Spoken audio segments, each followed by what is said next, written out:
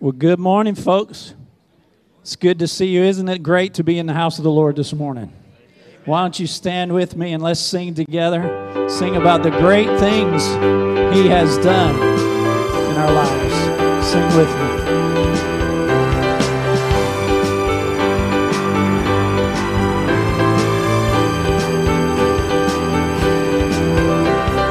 Come, let us worship our King. Come, let us bow at His feet. He has done great things. See what our Savior has done. See how His love overcomes. He has done great things. He has done great things. Oh, hero of heaven, you conquered the grave. You free every captive and break every chain, oh God.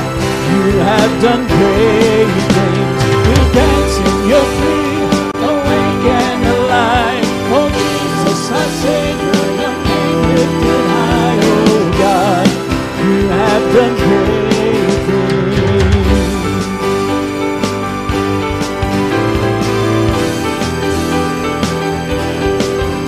You've been faithful through every storm. You'll be faithful forevermore. You have done great things, and I know you will do it again. For your promises, yes and amen. You will do great things. God, you do great things.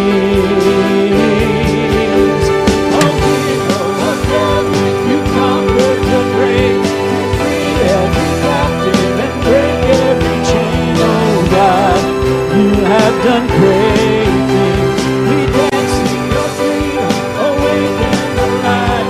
Oh Jesus, our Savior, your name lifted high. Oh God, you have done great things.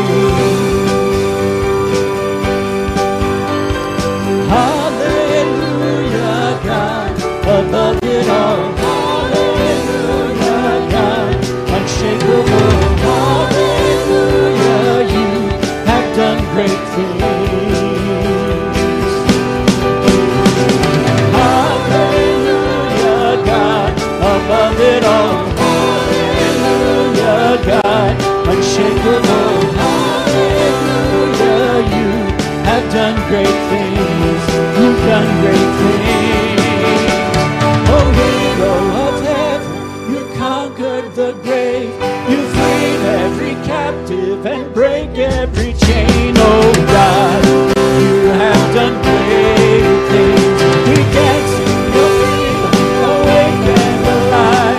Oh Jesus, our Savior, your name lifted high. Oh God, you have done great things. You have done great things. Oh God, you do great things.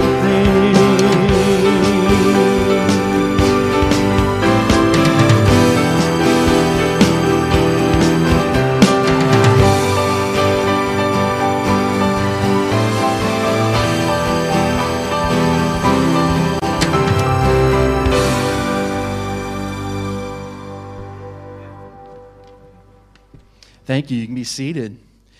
Welcome this morning. We're glad that you're here in worship. Aren't you glad that God is still in control? I tell you, just looking at what's going on around us, to know that Jesus is still on the throne and God is still in control is very comforting for me. I know it is for you. But thank you for being with us today. There are a few things I want to make you aware of. First of all, if you're a visitor, we want to ask you to please stay behind for a little bit this morning. After we dismiss, our staff will be down here at the front. We would love to meet you, and if you have any questions about our church, try to answer those. So if you'd be just stay a little bit after, we'd love to meet you. Also, we have a Friday update that goes out on church announcements of things that are coming up every week. That goes out Friday in an email blast. If you would like to sign up for that, just go to our website at pbcweb.org, and there is a link on there where you can basically hook onto that, and each week on Friday, you'll get those updated announcements, and that'll help you know what's going on here at our church. Next Sunday, March 7th, and I know a lot are excited about this, we are actually moving our live service back to the sanctuary. So that happens next week. Yeah, we can clap for that. We're excited about that. We will still have overflow in this building, and then we'll also still be streaming live. So all those options will be there. This mic's cutting out a little bit. That's okay. But anyway, that happens next week. And then on Sunday, March 14th, we have a very important special called Business Meeting that evening in the sanctuary at 5 o'clock. We're going to be discussing some options on our 35-plus acre property across the street. We want to encourage all of our church members to attend. There's really some important stuff we want to talk to you about, some exciting news, and so we want to be sharing that with our congregation. That night we've talked with some of the committees that are involved, and we felt like it was time to bring that to the church body. So that will happen on March 14th at 5 o'clock in the sanctuary. Also, thank you for giving school supplies for Fur Elementary. Today's the last day to collect those, but there are bins in the lobbies. And just thank you for contributing. We will be delivering those this week. And then our men's basketball league starts again on April the 12th. That's coming up soon. This is for men 16 and up. Games will be on Monday nights. This year, the sign-up sheets are in both lobbies. We will need some helpers with reffing and with scorekeeping. We'll be asking some of you to give devotions during the halftime each of those nights. That is a great outreach ministry, and we're excited about being able to do that again. So that is coming up, so get signed up for that and let your friends know to be a part of that. Again, thank you for being with us. Kevin Knight is coming at this time to do our scripture reading this morning.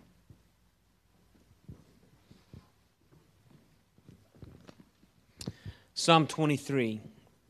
The Lord is my shepherd, I shall not want. He makes me lie down in green pastures. He leads me beside still waters. He restores my soul. He leads me in paths of righteousness for his name's sake. Even though I walk through the valley of the shadow of death, I will fear no evil, for you are with me. Your rod and your staff, they comfort me. You prepare a table before me in the presence of my enemies. You anoint my head with oil. My cup overflows. Surely goodness and mercy shall follow me all the days of my life, and I shall dwell in the house of the Lord forever. Pray with me. Father, we come to you this morning, and we thank you that Psalm 23 is our confession unto you. Father, we thank you and praise you that you are indeed our shepherd, and that you indeed make us lie down in green pastures. You lead us beside the still waters. You lead us in the paths of righteousness for your name's sake. Father, thank you that you cause circumstances in our life, Lord, to fix our eyes on you. Father, we need you. We are a very needy people. Father, first, we need you for salvation. And we thank you, Lord, that you have provided the way that we can have eternal life and enjoy fellowship with you here, now, because we know that you have come that we might have life and have it to the full. So, Lord, I pray that our hearts are grateful this morning for our salvation, and that we praise you and give you the worship that you are worthy alone for, God. But, Lord, even in the midst of trying circumstance, Lord, you put us in those situations so that we can fix our eyes on you and see, Father, that you are indeed our shepherd and that you do lead us in these paths of righteousness for sanctification's purposes. Lord, we thank you that you have called your children righteous. Father, I pray that we as your children would practice righteousness. Lord, we thank you that we can meet in this place to worship you. God, I just pray that our hearts and our minds and our focus would be on that sole thing this morning, to uplift the name of the Lord Jesus. Father, we pray that every song that is sung, prayer that is prayed, word that is preached, would honor and glorify and lift up the name of Christ. For we know, Father, that where the name of Christ is exalted, that you draw all people unto yourself. So, Lord, we thank you and we praise you for that. Receive our worship now. And, Father, we just thank you again for allowing us to be here in this place. In Jesus' name, amen.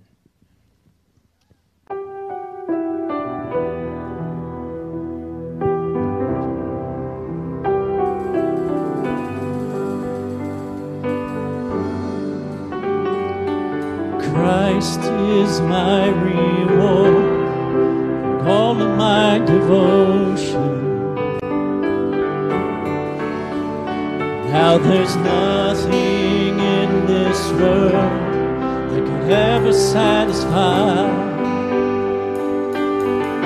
Through every trial, my soul will sing, no turning back. I've been set free.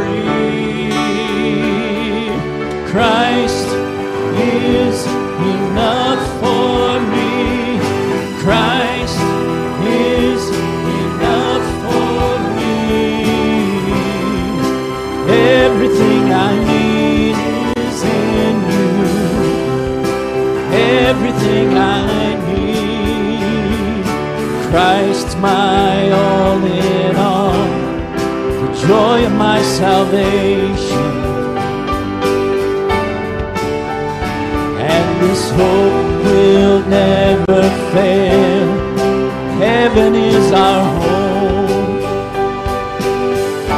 Through every storm, my soul will sing, Jesus is here. To God be the glory.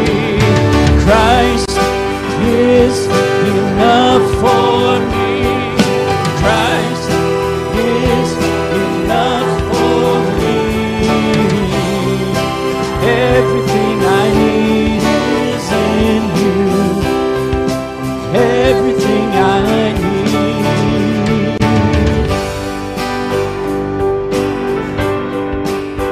I have decided to follow Jesus. No turning back. No turning back. I have decided to follow Jesus. No turning back, no turning back. The cross before me, the world behind me. No turning back, no turning back. The cross before me, the world behind me. No turning back, no turning back. Christ is enough for me. Christ is enough for me. Everything I need is in you. Everything I need.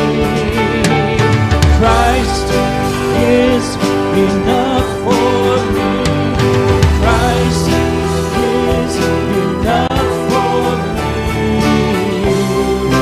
Everything I need is in you. Everything I need. I have decided to follow Jesus. No turning back.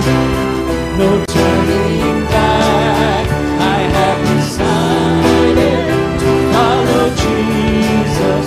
No turning back. No turning back. I have decided to follow Jesus. No turning back. No turning back. I have decided to follow Jesus. No turning back.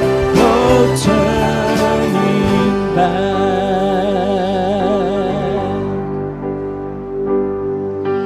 Oh, how he loves you and me.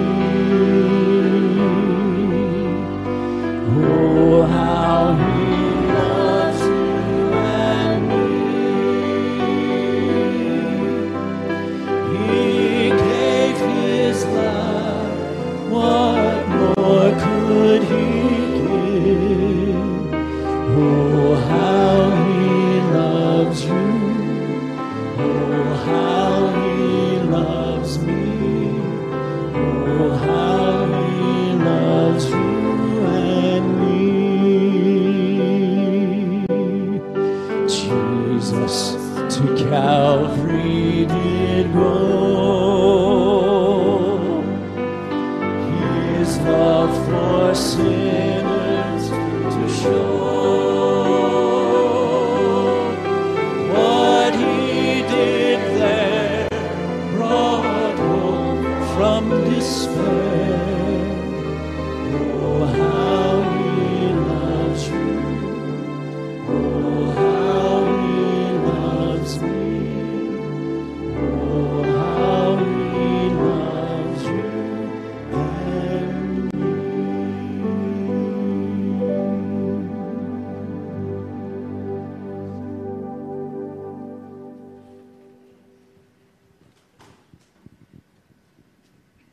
Come to me, Jesus. Don't stay where you are, stuck in the mire of failed expectations, stranded in addiction's isolation. Come to me, all of you. No one is excluded. No color, no class, no culture. All are invited. Come to me, all of you who are weary, those for whom rest eludes, the fear that tomorrow will remain as tiresome as today, the inescapable pain of loss that drains the life out of living. Come to me, all of you who are weary and heavy laden, pressed low under the weight of regret, burdened by consequence, burdened by death.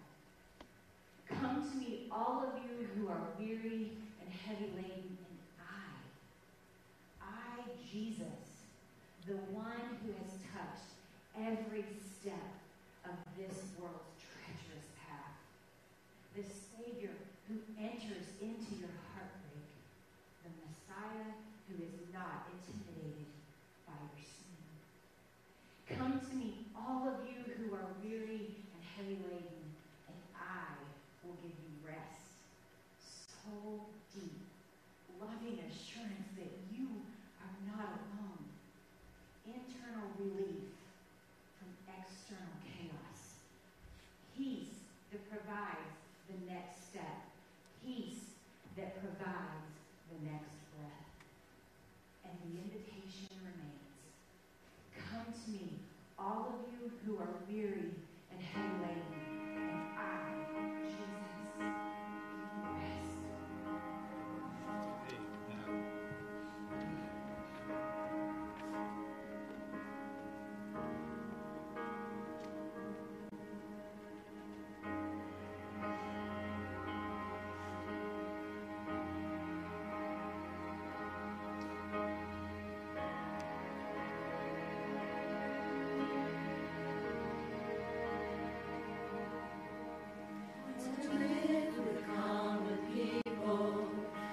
He was no common man. He proclaimed the coming kingdom, yet no sword was in his hand. He was God come down from heaven, sent to save us from our sin. Crucified with these on Calvary, yet this King would rise again.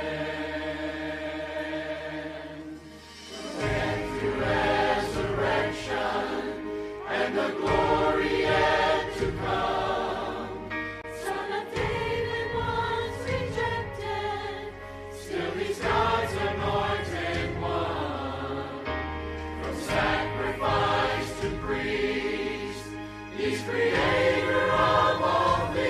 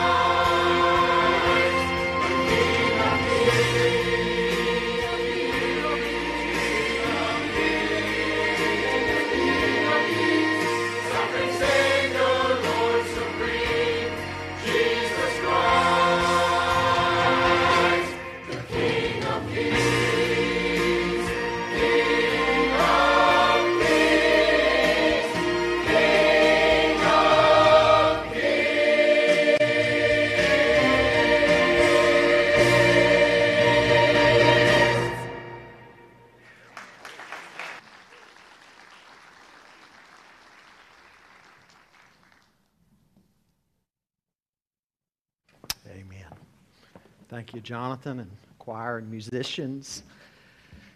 As already mentioned, we will be back in the sanctuary next Sunday. That is going to be so nice. We're looking forward to that. In 2 weeks, I'll be starting a series entitled Celebrating Our Foundations. Just basic biblical teachings and doctrines that in the evangelical community and as Southern Baptists that we hold to, just as Christians in general. And we're going to be talking about some of those, celebrating our foundations. And we'll be going over what we believe and why, and what the Bible says about that. So you look forward to that. Bring a notebook or a notepad and a pen beginning in 2 weeks from today as we talk about that. I want to ask you this morning to find Psalm 46 in your copy of the Scripture. And we're going to talk this morning about a God for times just like these. A God for times just like these. Psalm 46. And when you find your place in your copy of God's Word, I want to invite you to stand with me for the reading of God's Word, please. A God for times just like these. God is our refuge and strength, a very present help in trouble. Therefore we will not fear, though the earth gives way, though the mountains be moved into the heart of the sea, though its waters roar and foam, though the mountains tremble at its swelling. There's a river whose streams make glad the city of God, the holy habitation of the Most High. God is in the midst of her. She shall not be moved. God will help her when morning dawns.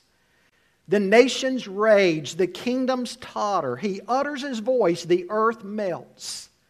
The Lord of hosts is with us. The God of Jacob is our fortress. Selah. That is, pause. Think about this.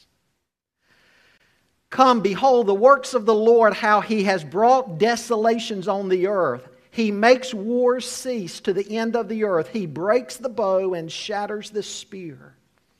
He burns the chariots with fire. Be still and know that I am God. I will be exalted among the nations. I will be exalted in the earth. The Lord of hosts is with us. The God of Jacob is our fortress. Selah. And Father, indeed, we do want to pause and reflect on these words.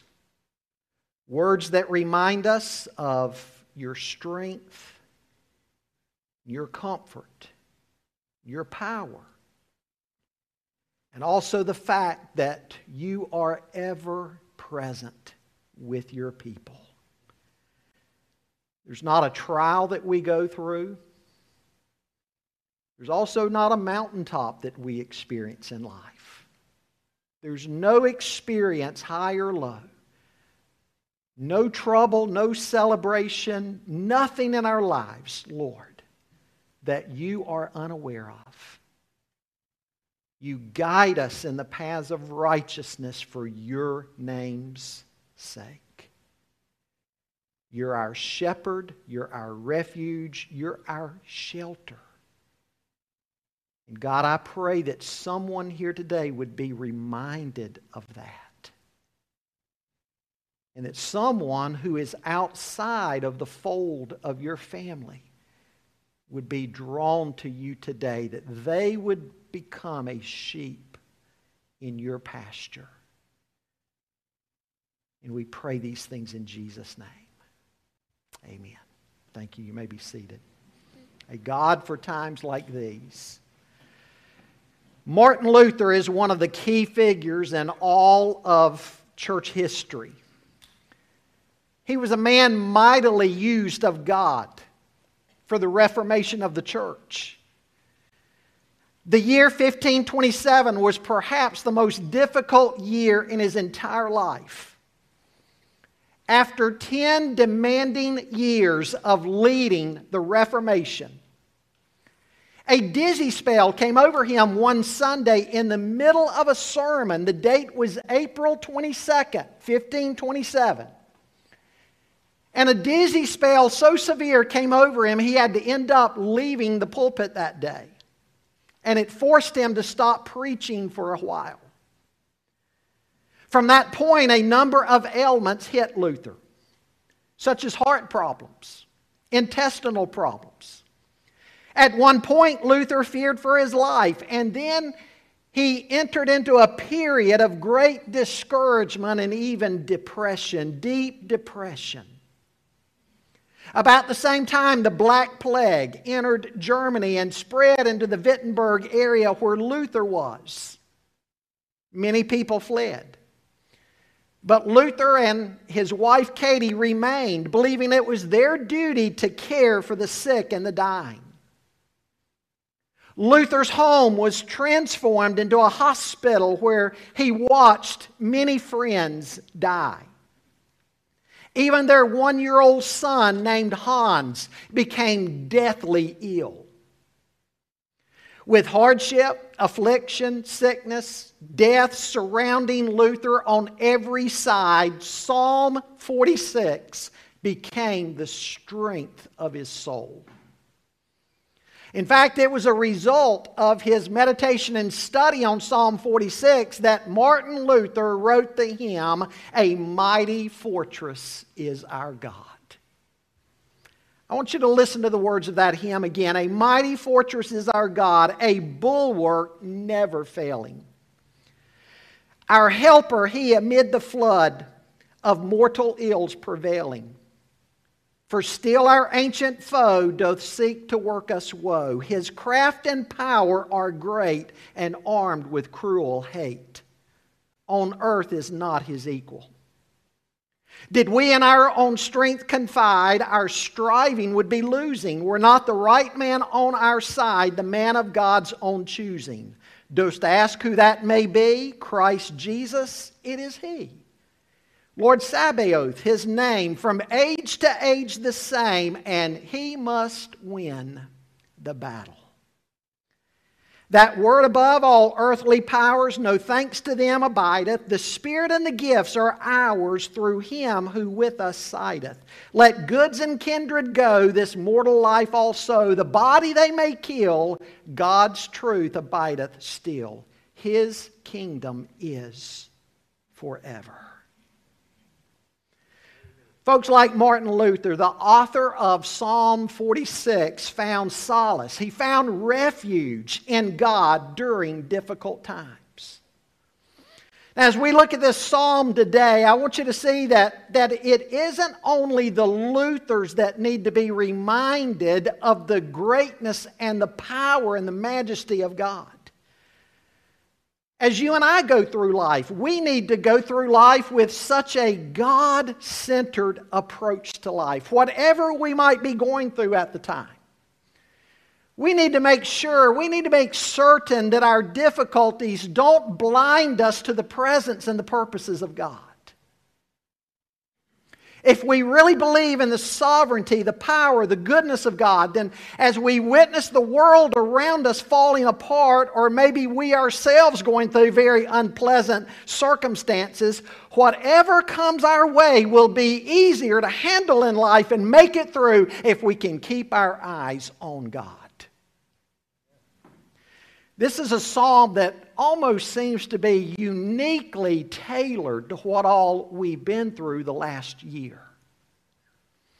And what we see in Psalm 46 is a confession of God's power, God's presence, His goodness, and the ultimate victory that He brings to His children. Now, I want to tell you this morning, if you're somebody who takes your eyes off of God, this psalm isn't going to mean very much to you. But to the one who cries out to God through all the valleys and the trials and the troubles of life, this is a psalm perhaps like none other. I want you to see with me, first of all, this morning, God's person. God's character is always dependable and steadfast and true. He says God is our refuge and strength, a very present help in trouble. You know, today we commonly groan and suffer in various ways. That's the human experience in a fallen world. It reminds us of what Paul says in Romans chapter 8. He says in verse 22 and 23, "For we know that the whole creation has been groaning together in the pains of childbirth until now. And not only the creation, but we ourselves who have the first fruits of the Spirit, we groan inwardly as we wait eagerly for adoption as sons, the redemption of our bodies." Folks, look at the kind of world we live in. We live in a fallen world. We live in a world where bad things happen, even to who we would call good people. We live in a world of sin and strife and division where we have an enemy that is at work and we experience trials and tribulations at every turn. Sometimes it seems like there's difficulty and tragedy everywhere. And sometimes what do people tend to do? Sometimes people feel like they can insulate themselves or protect themselves through something that the world has to offer. Some feel as though they can protect themselves if they can only gather around themselves and their family enough resources, enough money, enough power, enough goods, that somehow or another they'll be insulated from the difficulties of the world and they won't experience it as badly as others around them. I think of the man Jesus told about in the story in Luke chapter 12, the rich young ruler, not the rich young ruler, the rich man, the rich farmer. He had a bumper crop year. And he said, "I know what I'm going to do. I'm going to tear down my barns. I'm going to build bigger and better ones. And I'm going to put all my goods into that, and then I'm going to sit back and take it easy because I've got it made. I mean, I'm going to eat, drink, and be merry." And God said to him, "You fool, this very night your soul shall be required of you." You see, he thought his security and his future was in what he laid up in store for himself, and he lost it all. And he had not given attention and priority to what mattered most, and that was his relationship with God. Others look to family and friends, but things can happen there also to make those securities disappear. Well, I want you to notice where this psalm begins. It does not begin with man. And it does not begin with the upheavals of life that verses 2 and 3 are going to talk about. Where does it begin? It begins with God. God is our refuge and strength, a very present help in time of trouble. That's where it begins. And folks, that's a great lesson for us. What do? We often do? We often start with where we are, with what we're facing. And I would submit to you today, that's the wrong place to start. It's not that it doesn't matter whatever you might be facing, because it does matter. It may be what's keeping you awake at night. But it's not the place to start. The place to start is God. Folks, for the believer, God ought to be the filter through which we look at all of life and all of the experiences of life. Let's be honest, not everything makes sense unless we believe that God has an ultimate plan. If God doesn't have an ultimate plan, then we would be at the mercy of whatever comes along next. But if God has an ultimate plan, then we need to view life through that lens. God didn't want Noah just focusing on the flood and the flood alone. He wanted Noah to focus on him and build the ark. God wanted to renew the covenant with Noah and his family, and God was basically going to start humanity over with Noah and his family members. God didn't want Moses just simply focusing on Pharaoh. He wanted Moses to go in his power and deliver his people. God was going to lead his people to the promised land where he was going to do great and mighty things in and through them. If we start with the problem or the situation and we get too caught up in that, we're already behind. If God calls you to do something that's difficult, you need to focus on God, who called you to do that. If you focus on God, you know that He will see you through. Again, I'm not suggesting this will be easy, but I am suggesting it's the right perspective to have. Begin with God. Every person in the army of Israel looked at the size of Goliath. Here was a giant, and none of them one-on-one could take him on. But David, on the other hand, looked at God and he said, "Who is this Philistine who is mocking our God?" David knew God was more than big enough to take on Goliath and take care of Goliath. If we start at the wrong place, if we start with the Goliaths of life, it's going to negatively impact the entire journey. Because that's all we're going to focus on. If it has to do with something God's led you to do, you won't do it if all you see is the difficulty behind it. If it's a trial you're going through, you'll despair because you'll give up at the very beginning. You won't see what God's trying to do in your life through that trial. But again, if you start with God, it shapes everything. Everything. Look at how he describes God here. God is our refuge. Now let's take a moment about the context to this, because the context actually adds power and significance to what he's saying. Many scholars believe that the historical background to this psalm is when the Assyrian king Sennacherib came against Judah. You can read all about it in 2 Kings chapter 18 and then 2 Kings 19 to see the end of the story. You'll remember what happened. The Assyrians were on the march. They were on the move, and it was time to go against Judah. And Hezekiah and the people of Judah, Sennacherib, and the Assyrian soldiers had Hezekiah and the people of Judah shut up inside of Jerusalem. And Sennacherib was threatening what all he was going to do. And he was saying, "Do you think your God's going to deliver you? I mean, just look at all the gods of the other nations. Have their gods helped them against my power and my might?" You see, he was comparing the God of Israel to the false gods of the other nations. And he was saying, they hadn't helped those nations. Do you think God's going to help you?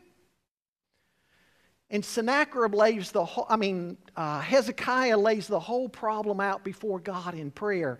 And God tells him, just be patient and wait. God's going to take care of it. Of course, we know the end of the story. In a single night, while the Assyrian army is encamped around Jerusalem, ready to destroy the people of Israel,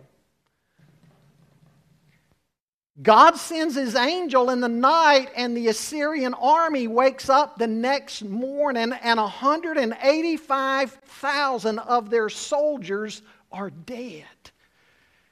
Sennacherib packs up what's remaining, and he gets out of there, and he gets back to Nineveh. And in Nineveh, his own sons take his life while he's in the temple of his false god worshiping. That's the background. How they were surrounded by an enemy, and God was their shelter. God was their refuge. God was their strength. We know what a refuge is. It's a hiding place. It's a place where you run for cover. And for the believer, God is our refuge.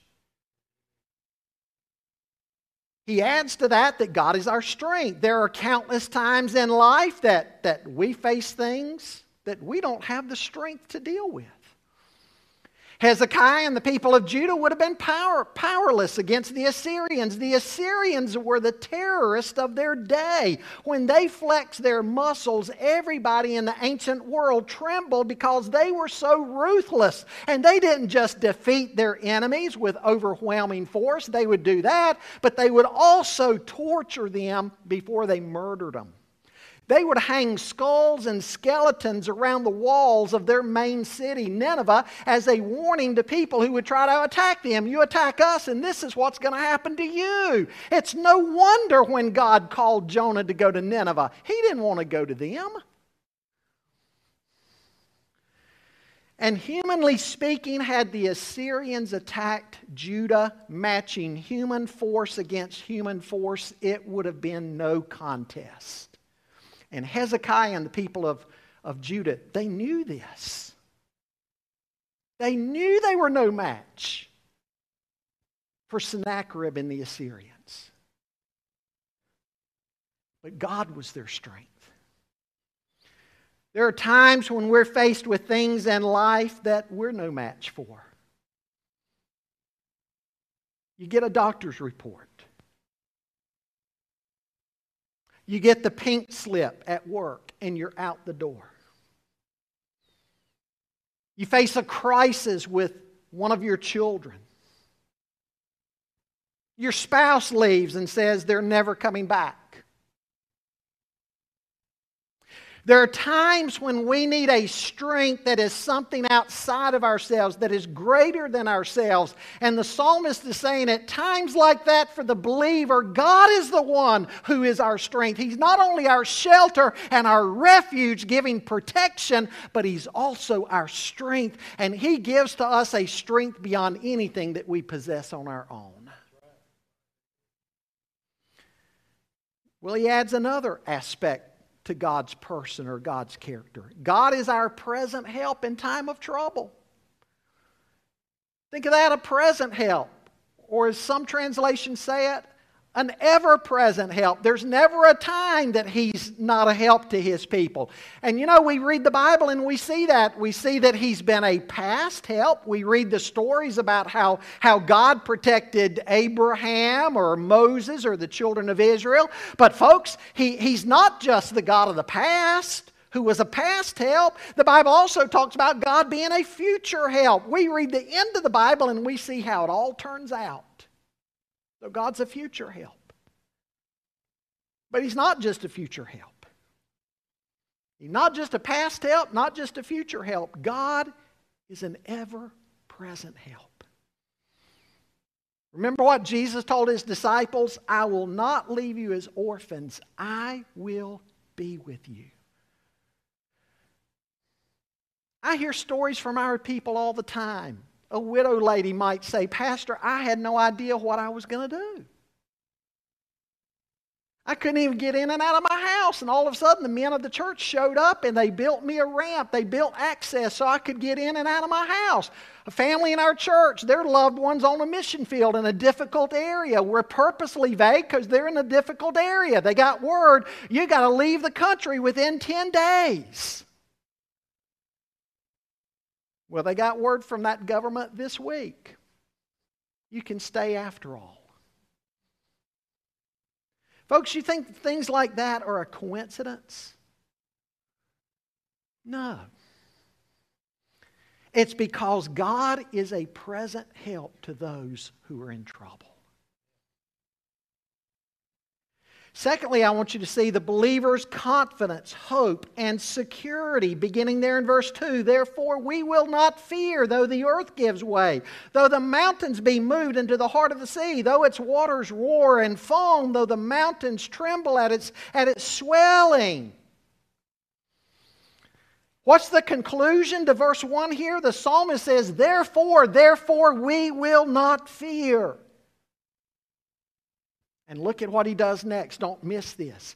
Does he say we will not fear when things are going along pretty well? No. He lists out some of the very worst things that could happen. He says, though the earth should give way or the earth should change. What he's talking about here is cataclysmic events that seems like it sends the world reeling in anguish. Kind of seems like 2020, doesn't it? Look at how he goes on to describe it. Though the mountains be moved into the heart of the sea, though its waters roar and foam. Folks, he's talking about things here that are so bad, everything around him on earth is affected. Symbolically, the mountains sliding into the sea, the waters foaming. As in something in anger, the mountains quaking. He could be talking here about natural disasters. He could be talking about things like financial collapse. He could be talking about wars. Anything around us where it seems like the world as we know it is falling apart. And everything around us isn't the security that it's once been. Everything's changing. That's what he's talking about. Verses 4 to 6, picture Jerusalem being attacked. With an attack coming in the morning hours when they would happen so often. Verse 6, the nations raging.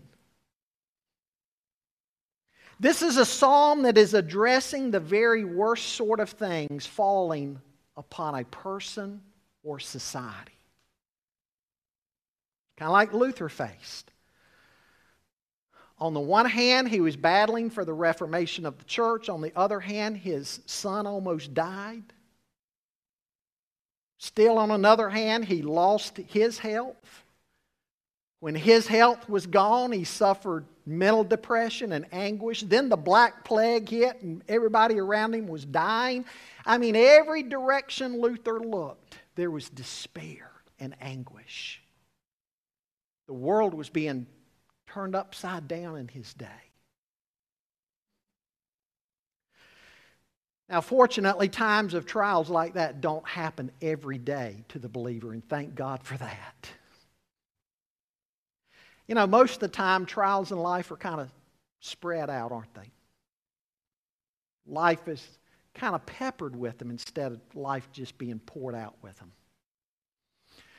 But whether it's a creek or whether it's a raging river of tribulation, notice what he says here. We will not fear. Again, it goes back to verse 1 to the rock and the refuge that God is for His people. That's the security we have as children of God. Verse 7 says, the Lord of hosts is with us. Think about that name for a minute. You know what the name Lord of hosts means, don't you, in the Old Testament? It was the battle name for God. When the children of Israel were going into battle and God would go with them and before them, He's described as being the one who's the Lord of hosts. It refers to those times that they would have God with them and all of the heavenly hosts, God's angels would be with them and God would go before them. A couple of months ago, I don't remember now if it was a Sunday morning or Wednesday night, I reminded you about what was going on between Syria and Israel on one occasion, how Ben-Hadad and his troops, every move they would make to come against Israel, Israel would know what they were about to do. And Ben-Hadad thought there was an enemy in his ranks, a spy, and they said, Master, it's not that way at all. There's a prophet in Israel. The things you whisper in your bedroom, he tells to the king of Israel. They know every move you're going to make because of Elisha the prophet. Well, you know what Ben-Hadad says, right? Well, if there's a prophet who tells the king of Israel everything we're going to do in the battle plans, we got to go get rid of the prophet. And so he takes the armies of Syria, surrounds Elisha's house. Elisha's servant comes out, sees Ben-Hadad's troops all around. He's scared to death. Goes in, Elisha, do you see who's out there? We're done for. What's Elisha do? Lord, open his eyes. Because Elisha says, there's more with us than with them. I can imagine the servant going back over to the window and looking out and saying, "Oh, I see me and you. 1, 2, and I see an army there. What are you talking about?" And Elisha says, God opened his eyes. God opened his eyes, and he went out and looked again, and the Lord of hosts and all the encampment of angels was around them. And the angel of the Lord blinded Ben-hadad and his troops. The Lord of hosts. If the Lord of hosts is with you, you don't have to fear. You don't have to fear. God is with us. And folks, you know the wonderful thing is you can draw a straight line from this passage over to Matthew chapter 1. The birth of Jesus. You shall call his name what? Emmanuel, meaning what?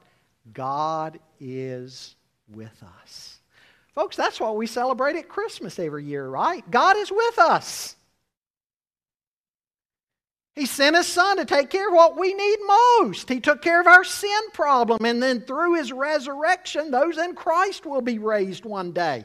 Now, all of that doesn't imply that God's always going to swoop in and take care of all of your problems and trials right here and now, but guess what? Ultimately, and for all of eternity, these things will be addressed. And the world will be set right. All that is wrong in the world, all that is wrong in your life is going to be made right one day. The Lord of hosts is with us. God is with us. Do not fear. He's an ever-present help. And then thirdly, I want you to see an awesome invitation to the tired, troubled, and battered saint. Verse 8 says, "Come, behold the works of the Lord, how he has brought desolations on the earth. He makes wars cease to the end of the earth. He breaks the bow and shatters the spear. He burns the chariots with fire. Be still and know that I am God. I will be exalted among the nations. I will be exalted in the earth. The Lord of hosts is with us. The God of Jacob is our fortress." It's like he's inviting the reader to study the attributes of God. And not just the attributes of God, the activity of God. And I want you to notice where he ends. He ends in many ways like where he started. He ends with a focus on God. Now I want you to notice the distinctiveness of this invitation. What do we do when we experience something bad or we hear something bad or painful? Just like I said earlier today, we immediately focus on whatever it is that's disturbed our peace and tranquility. But what's the invitation here? Again, first focus on God. Get a fresh glimpse of him and take a look at what he's done. He says how he has brought desolations on the earth. When we see how God's acted in the past, it gives us assurance for how God's going to act today and tomorrow, because God's the same yesterday, today, and forever, the Bible says.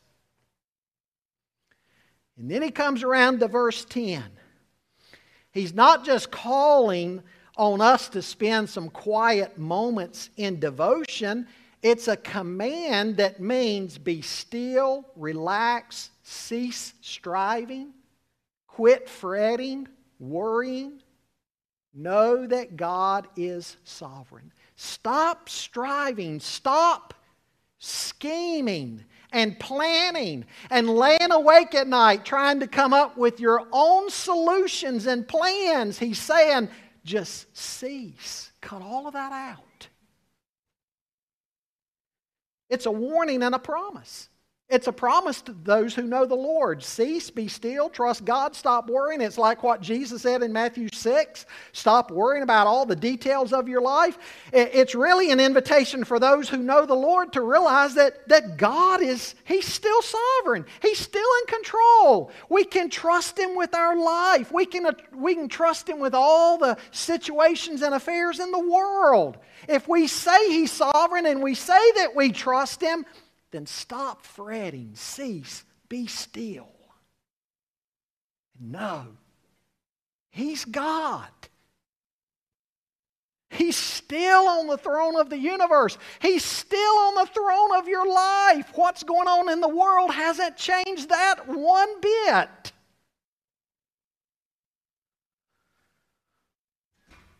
To those scheming and planning against God's people, like Sennacherib and the Assyrians were doing with Hezekiah and the people of Judah, it's a strong warning to them. Cease, stop, back off. What you're planning will not work. It will not succeed. Leave my people alone.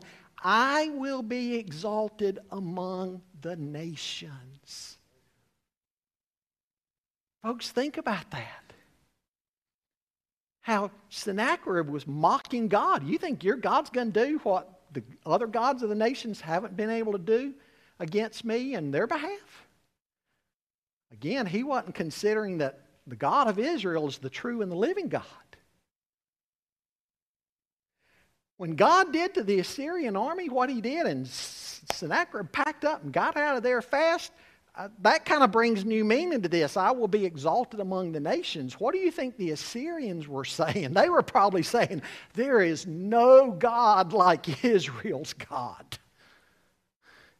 We just thought we'd be a match for Him.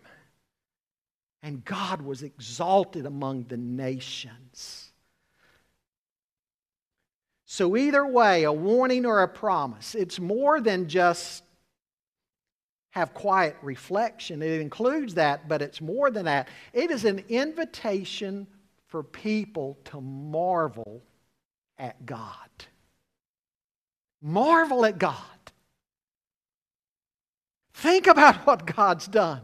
Think about what He is doing and will do. And marvel at God.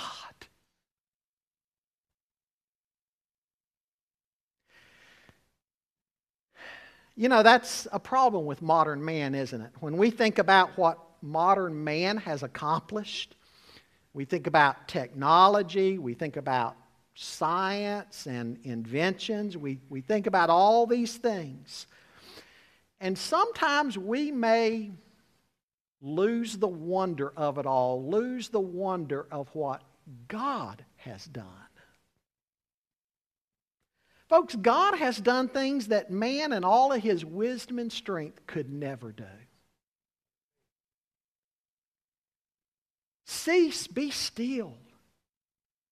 Marvel at God and what God's able to do.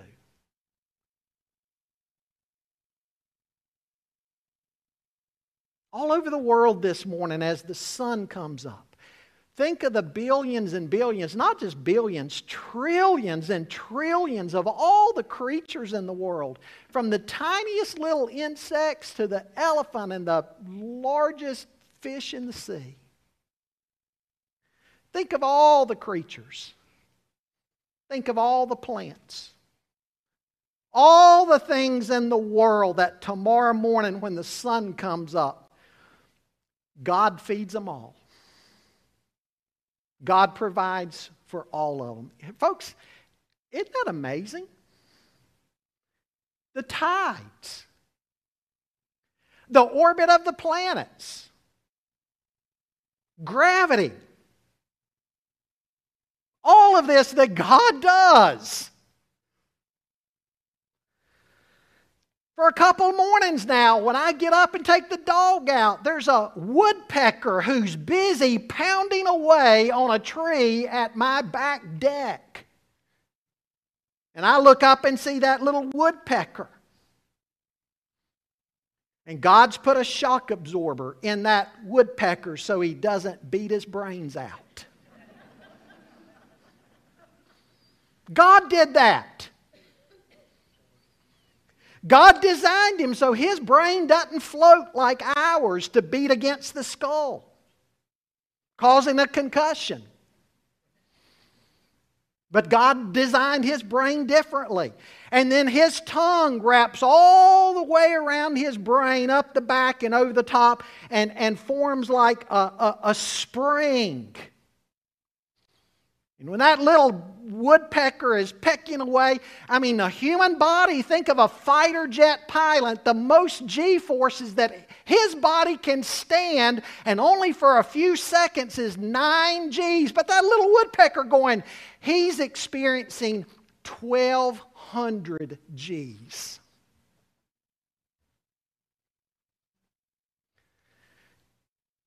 God did that. Scientists are now studying woodpeckers to see what they can learn. NFL people, race car drivers, high schoolers, junior high, getting concussions. What can we learn from the woodpecker's brain and design so we can address man getting concussions and brain injuries? We're still trying to figure it out. God's already done it in something as small and insignificant to us as a woodpecker. God did that. And so what's the invitation? Cease. Be still. Marvel at God and who He is and what He's done. And then there's a huge point that he makes in closing by saying the God of Jacob is our fortress. You remember Jacob? Jacob was a trickster and a deceiver who tricked his brother Esau out of the birthright. But then what happened to Jacob? He had an encounter with God and God changed his life. God led him through a land he did not know. He brought him back safely. He gave Jacob a new name, Israel, after he changed his character. And so Jacob went from being the trickster, the heel grabber, the deceiver, to one who is a prince with God. And God built a nation out of Jacob's descendants. What's the significance of that? To say the God of Jacob is a powerful reminder to us that God can take very imperfect men, a man like Jacob, a rascal like Jacob, a liar, a cheat, a deceiver, and God can take men like that and change men and women like that and lead them and do great things in and through them. Marvel at God.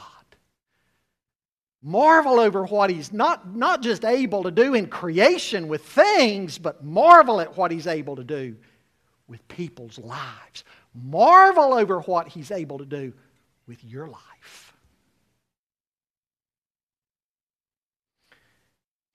Be still and know that He's God. I want to ask you to bow in prayer with me this morning.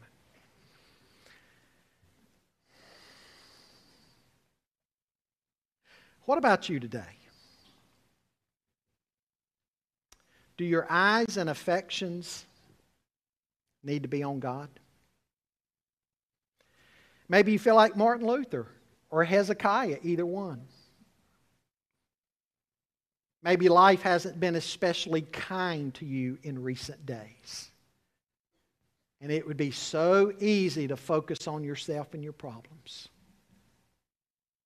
But you know what? That's only going to increase the despair. Focus on God. Simon Peter said in 1 Peter 4:19, "Therefore let those who suffer according to God's will entrust their souls to a faithful Creator while doing good." You know, many people get angry at God or they say, that's it. What good is it to serve Him? Peter says, entrust your soul to a faithful Creator while doing good. You need to do that today. Focus on God so that He will be your security. If you look at the world and see all the changes and upheavals and the mess the nation's in, it'd be easy to fear. There's nothing in this world that's our security. But if God is your refuge and strength, you don't have to fear. Today, do you need to cease striving and worrying and be still and know that He's God? Put everything in His hands, rest in Him, and marvel at God.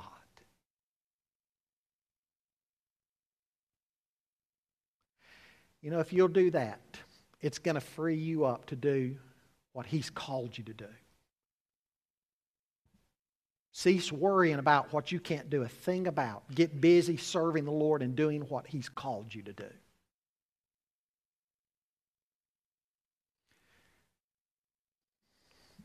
Father, this is indeed a psalm for times like this, because it puts our attention on a God for times like these and what You're able to do.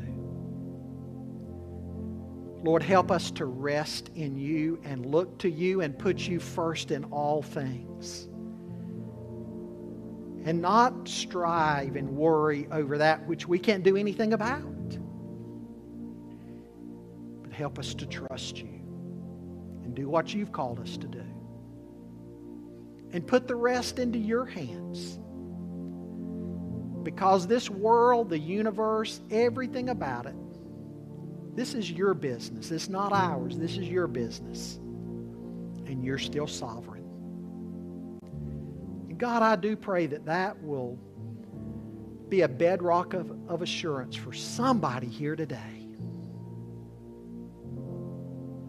And Lord, if there's somebody who doesn't know Christ, maybe right now they'd say, you know, I need a God like that directing my life.